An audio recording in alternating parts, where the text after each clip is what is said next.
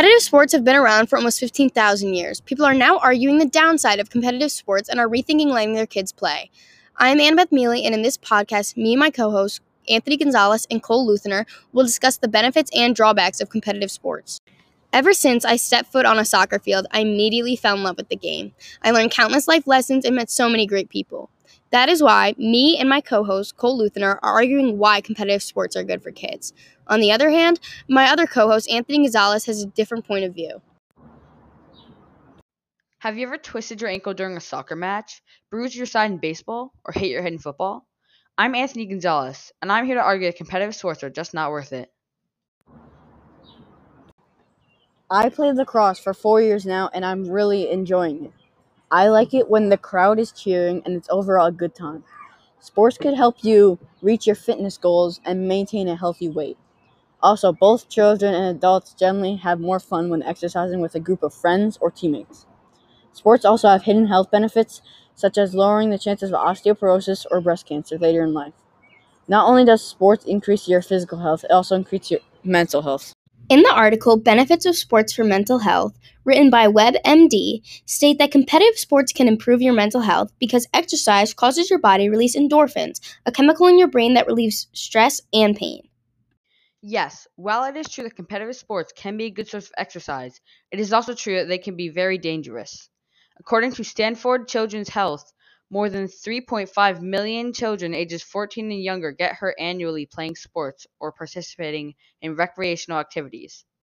And in rare cases, major injuries can lead to lifelong or even vital issues.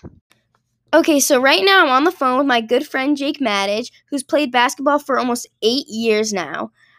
Jake, how would you say that basketball affected your mental health?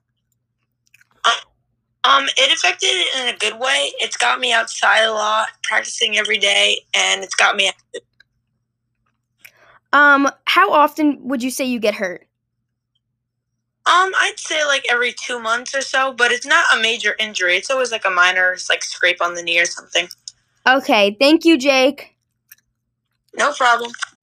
Competitive sports can also affect a player mentally. Many young athletes face the pressure of having to exceed expectations, pleasing parents and coaches. If not monitored, competitive sports can harm athletes physiologically, socially, and physically, and can even cause them to develop a fear of failure. A new review study published in the Journal of Athletics Training suggests there are a number of effects this has on mental, social, and physiological well-being. Possible effects include increased anxiety and stress, social isolation and less family time, insufficient sleep, and burnout. Competitive sports also block the sleep schedule. American Academy of Pediatrics recommends 9 to 12 hours of sleep for ages 6 to 12 and 8 to 10 hours of sleep for ages 13 to 18. Although the average athlete gets around 6.5 hours of sleep, sleep-deprived children can lead to weight gain and low energy levels.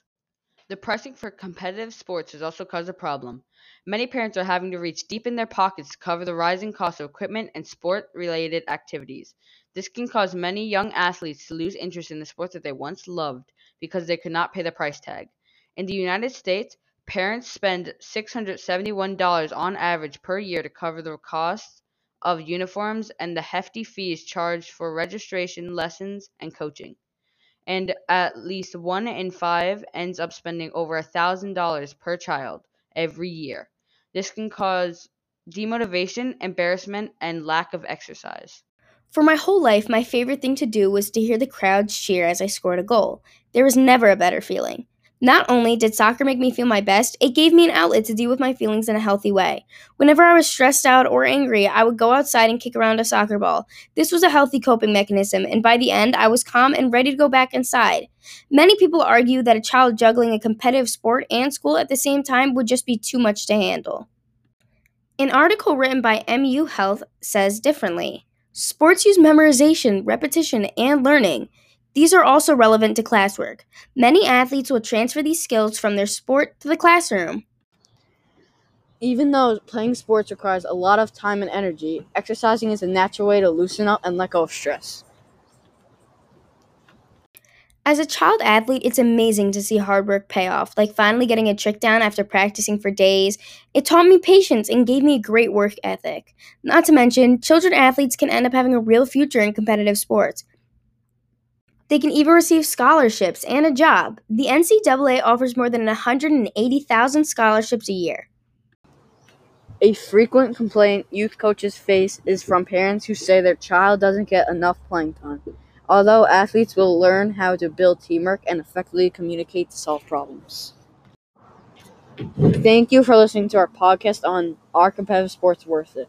This issue is important and should be talked about more. Even though playing sports takes a lot of time and energy, exercise is a natural way to loosen up and let go of stress. But as my co-host explained, they can enhance the risk of injuries. Perhaps this discussion will challenge you to think about this topic more based on our conversation today. I'm Cole Luthner. I'm Anthony Gonzalez. And I'm Annabeth Mealy, signing off. Have a great day!